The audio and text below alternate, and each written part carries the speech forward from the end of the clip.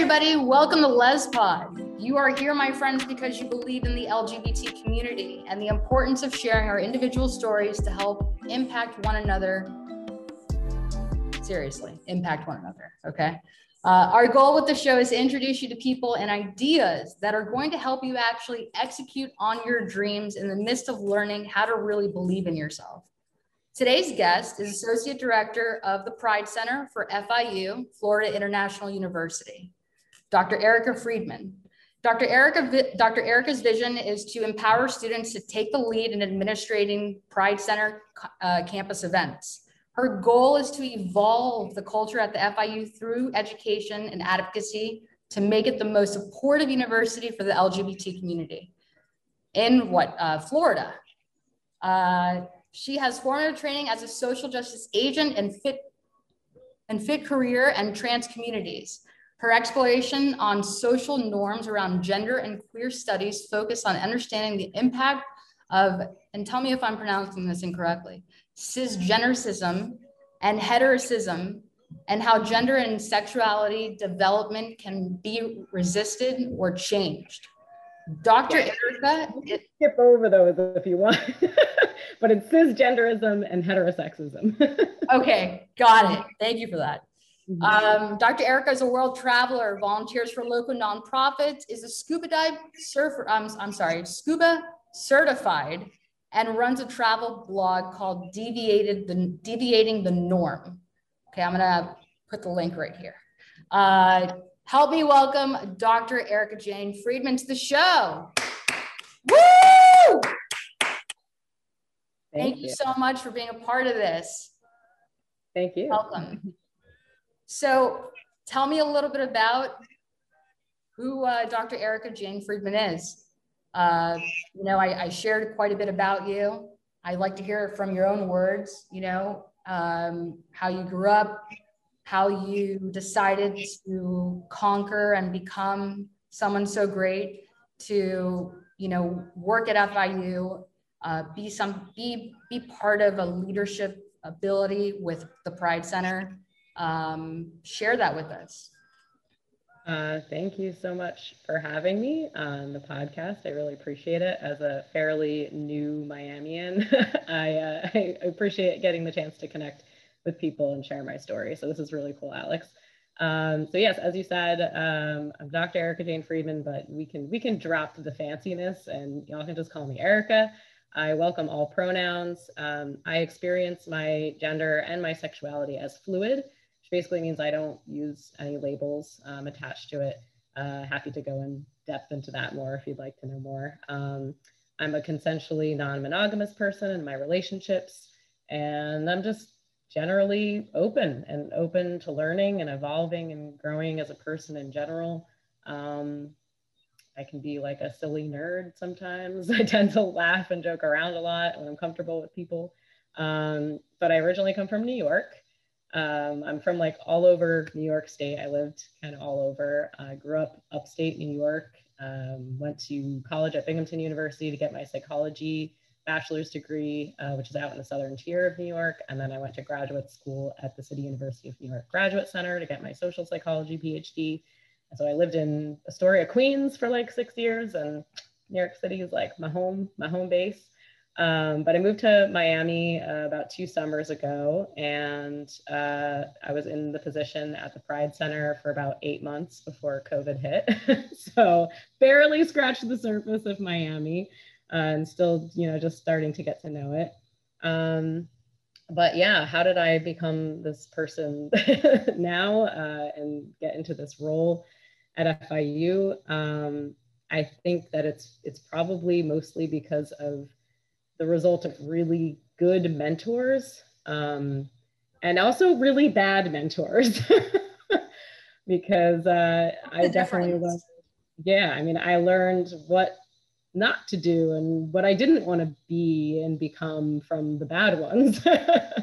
But also, really great mentors in my life opened doors for me and made me realize that the privileges that I had, right? And the opportunities that I had, and reflecting back on that made me realize that I really want to do that in the future for other people.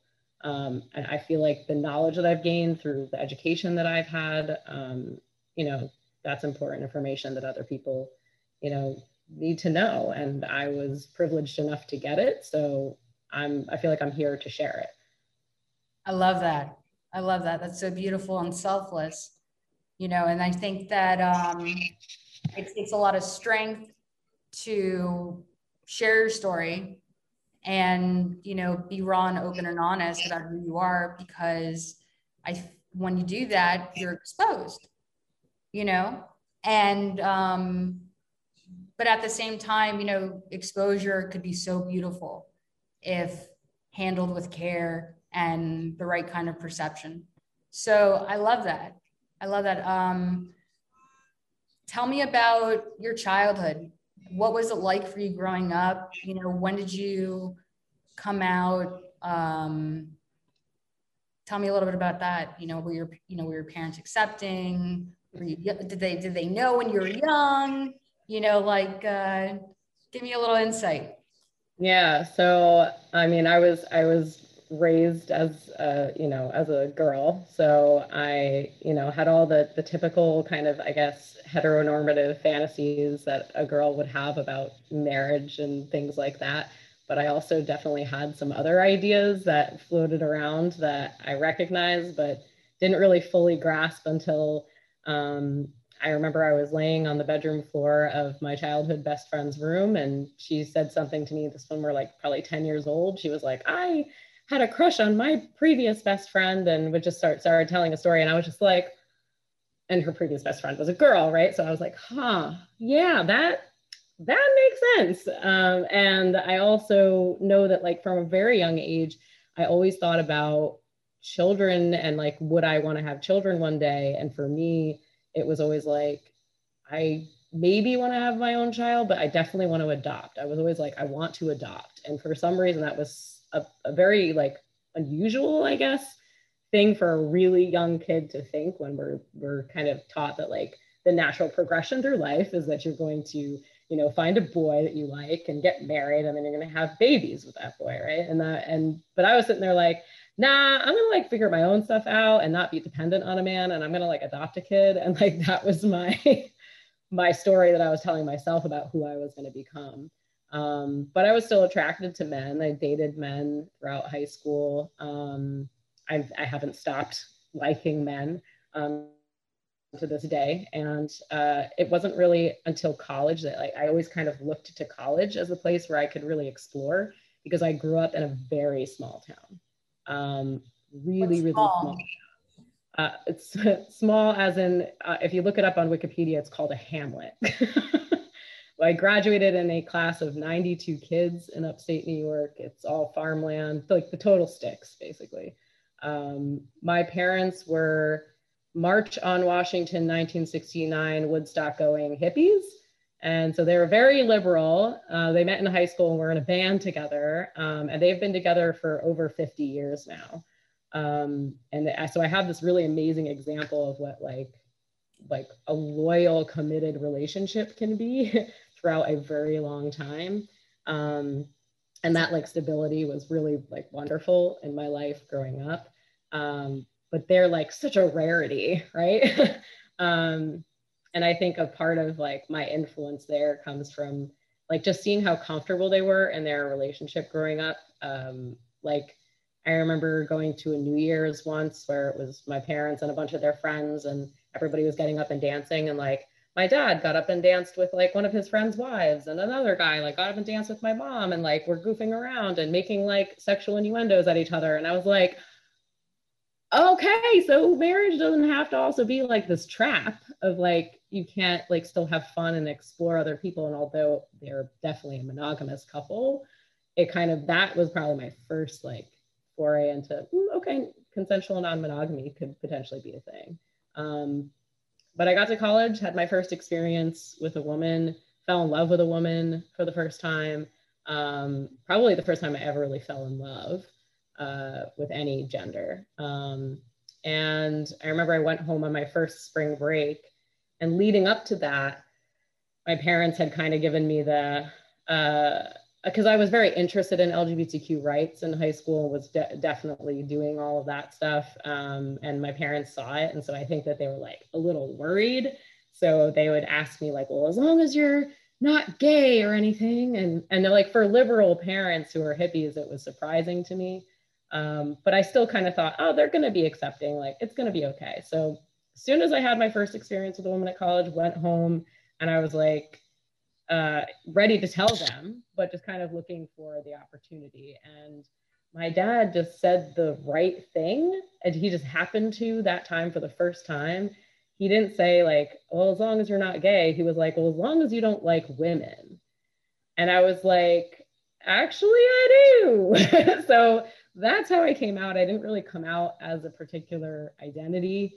I was just like, yep, I do. But I also like men, and like, you know, it's not really about people's gender. It's just about, you know, whoever I happen to be attracted to. But you should just know that I might bring home like anybody. And it went into a conversation about like them wanting grandchildren and having a misunderstanding about how that works. Because I'm like, just even if I was straight, there's no, you know, there shouldn't be an expectation that I would want grandchildren or want children to give you grandchildren in the first place. Right. And so I kind of had to have those conversations with them. Yeah.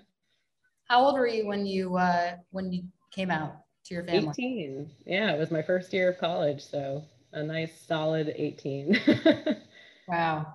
But at that point, I had already, like, even in high school, I was already kind of seeing some women that were in like other school districts. Like I went on a few dates with women and kind of explored, but I just hadn't like had that experience yet. And I like knew that my mom was going to be like, well, how do you know if you like haven't had sex with a woman? And so she actually did exactly that. She asked me that, and I was like, no, actually I did. So even though I knew I didn't need that to know who I was, I knew that they would need to hear that confidence in my voice. And so, yeah, it was a good timing all around for coming out when my dad asked that particular question. Yeah. That's amazing. I love it. I love it. And today you identify as what? I don't use any kind of identity labels. I experience my gender and my sexuality as fluid, which basically means that I just try to not think about, you know, the gender aspect, and just like whoever I happen to be attracted to, just stay open to it, and, you know, let the person and who they are, you know, drive whatever my desire, you know, might be on that occasion. So, yeah, if I had to put a label on it, because in academia, we like to talk about like queer studies and queer theory is like kind of like the undoing of normative kinds of things around sexuality. So the word queer itself is kind of it's almost like a verb. I would use the word queer, but less in a noun sense and more in a verb. Like it's an action for me. Like I am queering, if that makes sense. Yes. Yeah. And for the people who don't know what queer means and, you know, what that stands for, can you kind of share that with us? Yeah, I mean, I think the word has a lot of different meaning, and it also has derogatory meaning historically. So the word certainly does not fit and is not useful to a lot of people, or even is harmful, you know, when used. So, you know, keeping that in mind is always important. But for me, the word is like a verb. It's basically resisting normative prescriptions of sexuality. But like, it's like saying no to the stuff that we've been told we have to believe for ourselves growing up. And or even in the LGBTQ community, what is normative to be gay, and resisting the stereotypes and the things that even other gay people try to ascribe and force each other into. It's kind of like a constant kind of critical lens on what it is you're doing and why, and remaining as authentic and true to yourself and what your actual attractions and desires are at all times. And so, you know, to speak on that, what is authenticity to you? And how do you think that you know, make an effort to work on that every day, you know, to say something like that? I mean, you said it, it's working on it every day, because, you know, we are in a society that tells us that we have to do this, be that, act this way, you know, have self-care this, you know, make sure that you're considering this, present yourself in this way. And I think for me, it's kind of like a constant questioning of, okay, like, what is my actual take on this? Like, what is my actual feelings here? And am I saying something because I'm worried about what other people are going to think about it? Or am I saying it because it's actually true to who I am and what I feel in that moment? And do you worry about what people think?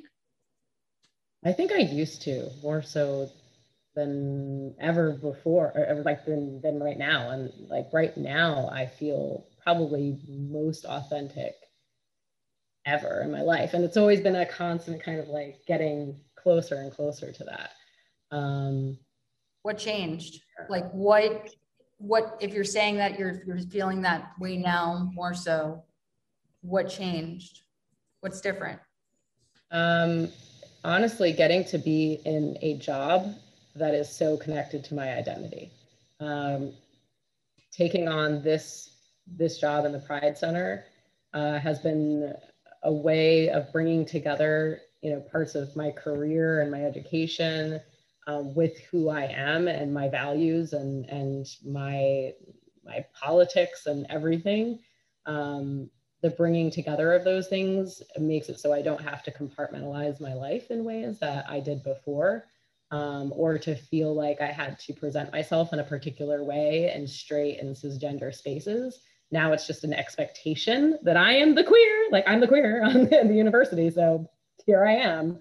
And I really try to create that space for my students who show up too, right? And encourage them that they can do that in other spaces in their life, although it's challenging, and navigating safety is always like the number one.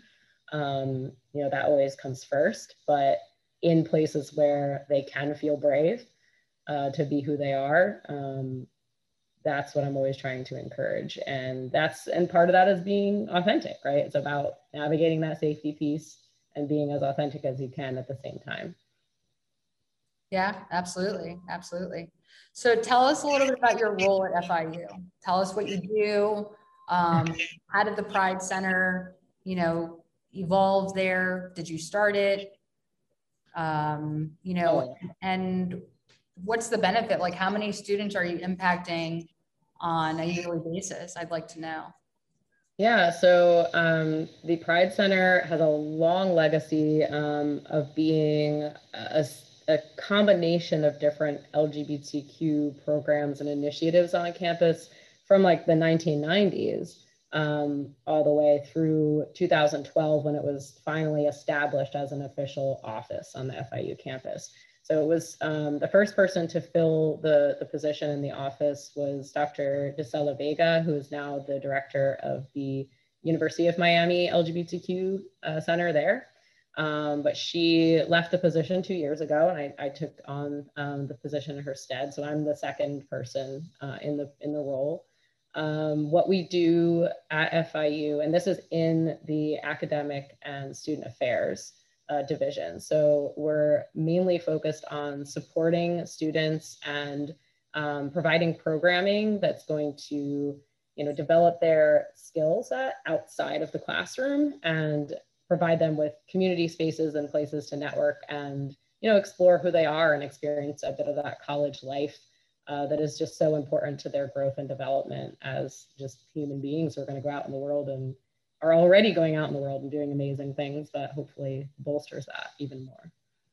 I love it. So give me like a day in the life. Like, what is it like when you get up in the morning and you go to school? Like, give me a day in the life. A lot of emails and a lot of Zoom calls lately. Yeah. So this is a very comfortable environment for me. Yeah, a lot of emailing. So we do a lot of programming. So I'll tell you by example. Right now, we are putting together a Pride Leaders program. So this program is going to be designed for about 12 students to really focus inward and outward on themselves as leaders, as individuals who are LGBTQ, but who are also motivated to have an impact on their community, but be it at FIU or beyond FIU, in local government, in national government around the world, whatever they're passionate about. But we're focusing on giving them workshops and tools in order to do that. So a lot of what I do is building connections with people who can provide some of these resources and present to the students who can come together on like a panel and discuss different topics with the students to, help build that skill set and build that, that networking kind of community with the students. And so I'm designing this like 5-day program that involves them sleeping over on campus. So it's a lot of collaborating with other offices to make sure that everything is set up for them when they come, designing the schedule and like what the whole program is going to look like day in, day out, putting together the materials and resources, making sure that they have access to food while they're on campus. So catering, so like kind of event planning in a way. But then, other stuff that I do outside of that is like writing grants, educating faculty and staff on campus around LGBTQ issues. One of my favorite things to do, because I got a chance to like really advocate for my students with people who wouldn't typically get exposure to our community or the things that are important to our community. And I run a safe zone training program for faculty and staff. We do student trainings. We have programs that are set up specifically to support our students who are seeking leadership positions in student organizations. So we do a lot of advisement for students. Students will drop in with concerns from, their family is kicking them out of the house because they're queer to, they're crying about their biology exam. Like we support them in every way possible. I love that. I love that. That's so beautiful. That's so beautiful. That's really neat. Tell me about, has a student ever really affected you in some way that, when you went home, you couldn't stop thinking about it, and it not only did you help them, but they helped you? All the time, like every day. Yeah. Can you give me an example? I mean, this is why I said at the beginning that I'm a person that really values growth and, just being open to new things. And, I'm almost 34 years old, and at some point I'm really going to age out of the Gen Z population and whatever the next generation population comes through. But, they certainly teach me things every day. I did my dissertation on cisgenderism and misgendering people and using like the incorrect pronouns and that kind of thing. But I make mistakes about pronouns all the time, and my students correct me on that all the time. And like, I literally studied it and advocate for it all the time. And it's, a kind of a part of the lesson around how important pronouns are to really practice and get them right. So, that's one. We have all types of people in the LGBTQ community. We have people with disabilities, we have people of color, we have immigrants, we have straight people, trans people, some of them identify as straight, right? So we literally have every type of human in our community, and I certainly don't know everything there is to know about every person in our community and every identity and every experience. So, I am an able-bodied person, and, ableism is something that is like very real. And I contend with that sometimes with my students who are neurodivergent or have learning disabilities. And, really thinking through, well, how do I support a student, with a learning disability, but also provide them with the same, kind of educational experience or leadership skills or those kinds of things in a way that, you know, is going to be accessible for them, while also being able to support our able-bodied students who, you know, learn at a higher level. That's always a challenge. And it's something that I have to, you know, constantly kind of contend with, especially in an, you know, in an institution of higher ed where there's already this like bar set of where you're like supposed to be in your education or your ability to succeed at the college level. And it really like, it's hard because I'm in this space, in this institution that promotes this very ableist kind of elitist idea. And I have to try to be inclusive and make space for, you know, students who struggle within the context of that institutionalized way of thinking. Wow, that's a big responsibility. I mean, like this is people like, I think, you know, once you're in a role like this, you realize how much goes into it. And I come home thinking about this stuff every day. So yeah. And it's always something you live and breathe it. Yeah. And I love it. Like, it's so interesting and it's constantly challenging me and getting me to grow. You know, I cannot sit on my hands in this role. There's no way to. If you do, you're doing injustice to somebody. And honestly, you're always doing an injustice to somebody in anything you're doing. But the recognition of that is really important. And the constant trying to do right by people is what I do every day. That's awesome. Go you. You know, I mean, that takes effort and discipline, you know. I think it's important to, I don't always do it, I'm working on it every day, but I think it's important to show up, especially when you don't want to show up, you know, to be accountable, to be reliable. It helps people trust you and believe in you. And then I think it allows them to kind of believe in themselves at the same time because they look at you as an example. So thank you for being an example. I appreciate that. That's huge. You know, the position has a role model kind of responsibility attached to it. So yes, yeah, you're right. Yeah, it's true. So tell us a little bit about, you know, what you're passionate about in addition to, you know, doing your job on a daily. I'm really passionate about travel, which has been really challenging in the last year. I have, as you mentioned, I have my travel blog. I started that, oh my God, it's like almost 8 years ago now, I think. But I was in the middle of grad school. I was super stressed out. I was like, do I want to be doing this like ivory tower thing for the rest of my life? What am I doing? And I started looking at ways to budget travel and to do it in a way that was financially possible for me because I wasn't making a lot of money as a grad student at that time. So yeah, I focused on earning a lot of frequent flyer miles and using some travel hacks to make that happen. And I earned like 500,000 frequent flyer miles in 18 months. And then I defended my dissertation and then I took off to Iceland on a one-way ticket and I didn't come back for a year and a half. And that was really, really fun. And I now kind of try to keep travel as a regular part of my life, even if it's like just the value of travel, which is exploring a new place and, you know, just kind of trying to learn about a culture or like a new area. And so I've been doing that a little bit during COVID, just going around Florida because I'm pretty new here. So getting to know Florida has been in a way like a travel experience for me. I love that. That's amazing.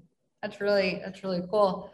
What would you say, since you're pretty, you know, new to Florida, what would you say is your favorite thing about Florida or Miami? Well, I am SCUBA certified, so having access to the ocean and really beautiful reefs is just awesome. I would say though the tippy tap thing is probably all the springs here. Like that was something I discovered just earlier this year. I did not realize how many amazing like crystal clear freshwater springs there are, and that you can dive them. Like, what? So I went diving my first spring at Devil's Den back in February, and it was really, really cool. So that's awesome. That's awesome. All right. Well, I want to know, before we wrap up, tell me something that, what motivates you to like get up every day in addition to having to, pay your bills and, help the kids that you impact? Like what motivates you? I think what motivates me is like recognizing a lot of my privilege and wanting to make the voices that are less heard and less seen in our society heard, right? And seen, making the ones who are less heard and seen, making them heard and seen, but also like giving them space to be able to exist freely in who they are. That and relationships. I'm really motivated by the people who are in my life and making them proud, but also making myself proud vicariously through that. And just really like fostering those relationships. Like I want the people who I know and are connected to me to feel loved and supported. And, I want them to walk away from a conversation with me really seeing their self-worth and knowing their self-worth. Beautiful. Beautiful. Let's talk a little bit about relationships. What would you say it takes to make a relationship work in any sort of relationship? From experience, what would you say? Vulnerability, security in yourself and who you are, honesty. I mean, I feel like that's a typical one that people say, but I mean it in the sense of, even the things that we're told we're not really supposed to think or feel, and so we don't admit those things to our partner. Like often happens a lot of time in monogamous relationships where we don't admit that, oh yeah, like we actually do have attraction to that person, and that's okay, right? It's about what you do with that attraction and how you communicate about it that's important. But yeah, communication. I mean, that's the key part of honesty and vulnerability. You have to be able to communicate those things and regularly communicate about them to be able to do it well. So yeah. Loyalty is another good one. Yeah, loyalty. I'm a big person about that. Like if the mutual bond is really important, and I think that's what kind of like fosters the loyalty. So that mutual thing really has to be there, and I'm really about like the balance in a relationship and having, there's going to be things that are imbalanced at different times, of course, but the groundwork, I think, needs to be mutual. Yes, definitely. I'm sorry, give me 1 second. I'm going to cut this out, but I think my music's playing in the background. It keeps playing, oh no. It's okay, you can just re-record all of your parts. Oh man, what a bummer. For later. But this is kick-ass. Would you say that it's a fun time to be alive? Yeah. It's funny that you asked this actually, because this week is the, well, I guess it's this Saturday is the 5th anniversary of the Pulse nightclub shooting in Orlando. And we're organizing a vigil for this Friday on campus. So I've been thinking about my remarks, and I was just thinking, today about how often it is, and I think this is like across communities and just like human beings, we tend to like, once we learn about the death of a person, we start honoring like who they were, but after they've already died. And it's like sad. Like one of the things that I really try to do in these vigils, and we tend to have 2 a year in our office. We do one for the Transgender Day of Remembrance and Resilience to honor trans people who are violently often murdered throughout the year, and usually trans women of color are the main ones. So we do 2 vigils a year, and I'm always like, we need to not just talk about their death, but like who they were as individuals. But we do so much of this when people are dead and not when they're alive. And so I'm sorry, I kind of took it to a dark place. It's kind of like, true. It's a sad kind of reality, right, of being part of a minoritized and marginalized community, is that, a lot of people just are underappreciated and less seen, and then we only really hear about them in death. So I'm an atheist, and I very much believe that we are all really, really lucky to be here. And so for me, is it a fun time to be alive? Yes. Every day, it's an amazing opportunity, and like, we're so lucky. This is like an accident that all of this happened for me. So it makes me feel so excited and appreciative that I'm here on a level that, like, I don't know that I would be able, if I was a religious person, I don't know that I would be able to appreciate it without feeling that kind of like, whoa, how are we here? Yeah, so yes, I think it's a great time to be alive because we're lucky. Yeah, seriously, it's a fucking great time to be alive. So I heard that you had a stalker. Tell me a little bit about that. I always used to say, I've had a few public figures as clients, and they've told me that they've had stalkers. And I was always like, wow, if I had a stalker, I'd find that to be the biggest fucking compliment ever. Like, I think that would be a huge compliment, because somebody's like, you're that obsessed with me and that into me. Like, I guess it's something I've always dreamt of in a sense, in a relationship. Let me clarify, in a relationship sense, and that's probably why I said it at that time. But tell me a little bit about that. Yeah, so mine was definitely not a compliment. So mine was a cyber stalker. So a little bit different than your kind of run-of-the-mill. What a cop said to me during this thing was, oh, it's probably just a angry ex-boyfriend. And I was like, assumptions, but also no, this is not that. I was calling this person they, them, because I was like, it could be a female, I don't know. But it was a cyber stalker. So I actually didn't know who it was for about a year and a half. It started with text messages, then emails of this person posing as a student of mine. I had just started teaching. It was the first time in grad school I started teaching. And it went to basically threats against my life. The person told me that they had my parents' address and wrote to me saying, oh, I'm on this street and tell me where I'm going, like really trying to make me worried, right? And it did. It made me worried. And, I got victim blamed, told that I was too public on the internet. I mean, I was like the normal person with like a Facebook profile. And that was private, by the way. But, yeah, I was a pretty like active person online in general with different screenings and stuff, and this person managed to find everything and connect it to who I was. And so I was victim blamed and said, well, you should, just get yourself off the internet, then just go offline and this person will go away.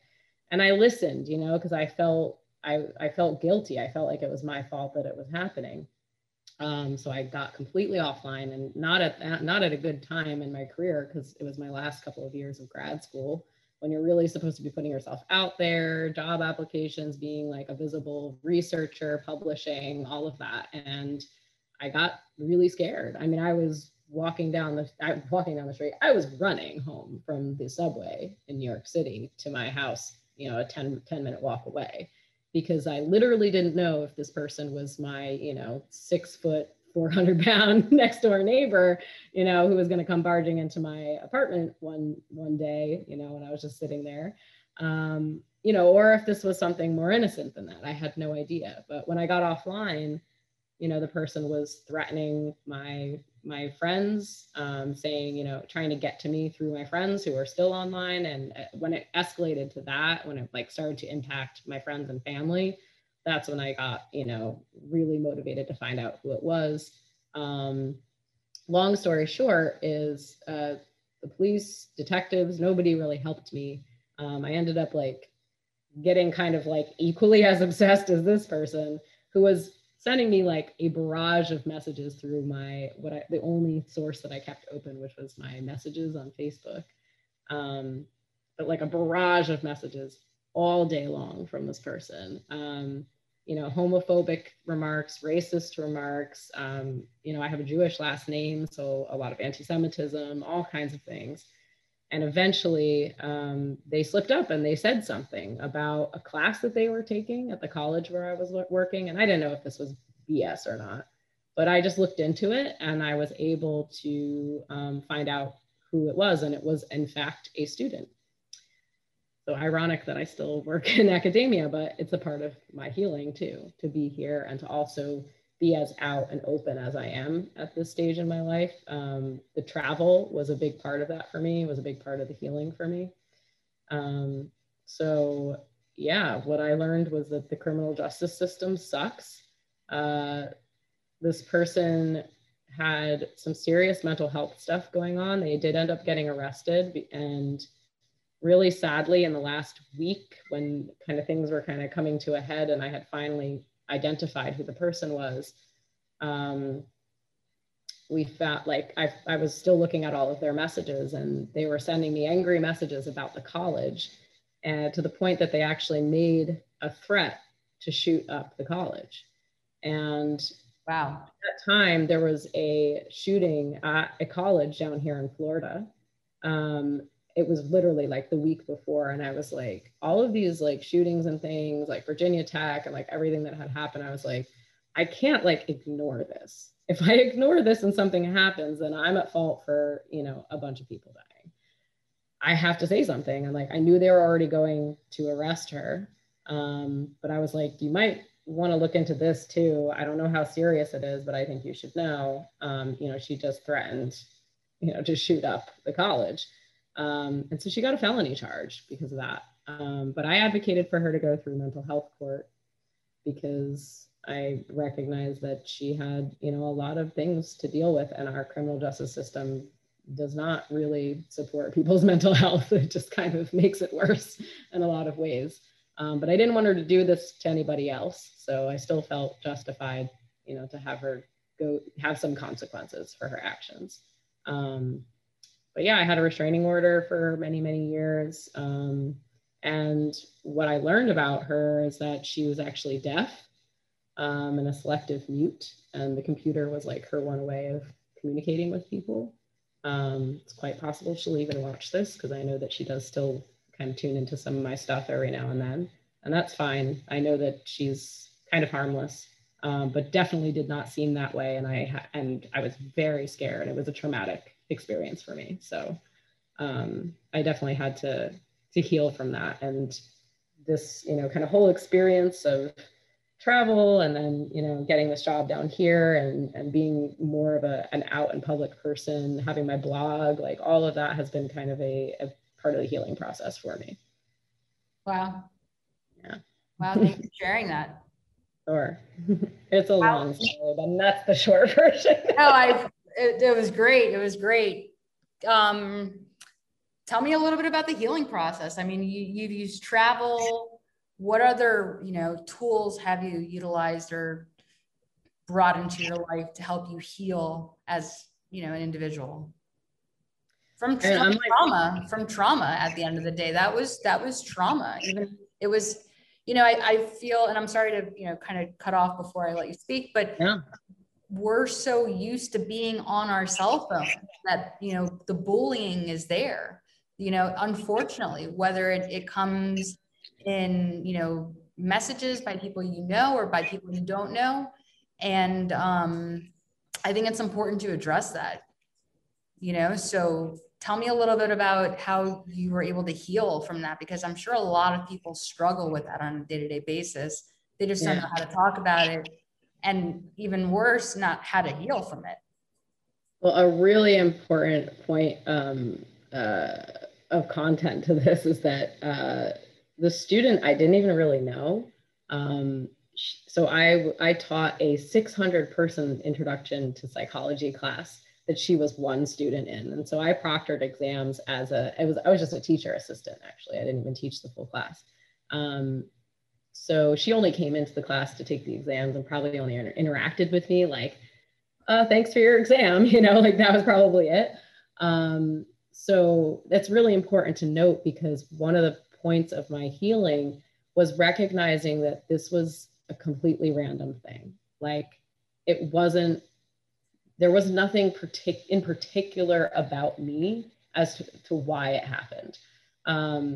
It wasn't my fault, right? And recognizing that, and I think recognizing that this really, it could happen to anybody who's public online. In any way, right? Or just a person existing in the world. It can literally happen to anybody. And there's no rhyme or reason. And I think in talking about it with other people, I realized that so many other people have a stalker story, whether it was a cyber stalker or it was an ex-boyfriend. There's so many people who do, and it's not the victim's fault. It is a sad reality of mental health issues in our country. And we should be able to exist in public ways online, and celebrities, you know, should be able to be themselves out in the world as celebrities, and also, you know, not have to deal with the stalking aspect that they deal with and the obsessions that happen. I got to experience, I guess, a little bit of that without having signed up to be a celebrity. I guess I experienced a little bit of that, but like, you know, that was a really important part of my healing, was recognizing that. Therapy, right? I didn't do a lot of therapy initially, but I did a little bit of processing of it after I came back from traveling through therapy. It was kind of like the last like release of it came out in therapy, but the travel was really important because it forced me to be out in the world. I'm a naturally trusting person. You know, like I trust you right up here, like right away, and then that can just only go down. And then you have to work really like hard to get it back up. So building that back up, you know, that natural part of me, and trusting that again, and really trusting my gut again, and being in the world was really, really important. And then being back in academia. So I kind of left academia by way of going and traveling and not starting my career in academia right after I got my PhD. That's kind of what we're supposed to do as PhDs, is like go right into like a postdoctoral program and, you know, keep going. But I was like, yeah, nah, like I need to take a break. And coming back into academia and being in a role where I'm interacting with students again and supporting them and seeing that like they can appreciate me without getting like obsessive with me, but also that like, you know, that may happen again. And now I feel like I'm more prepared for it. Wow. What a story. What a story. Thanks for sharing that. So before we end, I'd like to ask you, what is the legacy that you'd like to leave behind? Yeah, you know, you told me this one last night when we talked, and I was like, that's a really good one. I'm gonna go back to something I said before, which is relationships, and just I want people to walk away from like any interaction with me just you know, knowing their self-worth. I think that extends to, you know, to everything that I do. Whether it be, you know, in my career and interacting with students, to, you know, the LGBTQ community and supporting in the various ways that I do that way, to my relationships with just the people that are close to me. So yeah, I want to increase people's self-worth, make people know their self-worth in whatever way that I can. Is there anything that you do particular that makes you feel like you can help someone with their self-worth? I'm that friend that, like, when someone comes to me with like a story about, you know, someone that they're dating or something, for example, and that person, like, I see in people like their potential and their worth, and they might not see it in themselves, but if they come to me and they're like, you know, this person is ignoring my texts and is being flaky, and then I'm like, yo, like, go and plan the rest of your day. Like, screw that person. Like, I'm going to be that friend who tells you, like, no, like, if you need that person to motivate you to put yourself first, like, I'm always going to be that person. Wow, I love that. That is beautiful. Well, thank you so much for coming on LezPod. It's been a really fun experience getting to know you and being able to, you know, share your stories and experiences with the audience that we've got, you know, our community. I feel like we need more stories like this to help other people feel seen and heard because they're not doing it themselves yet. So maybe this will inspire them to do things outside of their comfort zone, because I think it's important that we share our story. It's more selfish than selfless to keep it in, because what we've gone through, our traumas, our, you know, our mistakes, you know, people can relate to that if we share those with them and maybe not feel so alone. And it might impact them enough to want to change and give back in the same way that we're doing, you know? So thank you so much for being on the show and giving back by sharing your story. Yes, that's why I accepted being on the podcast. So thank you so much for having this really great mission. It's awesome. And I wish you all the luck in your future growth of this podcast. It's going to be great.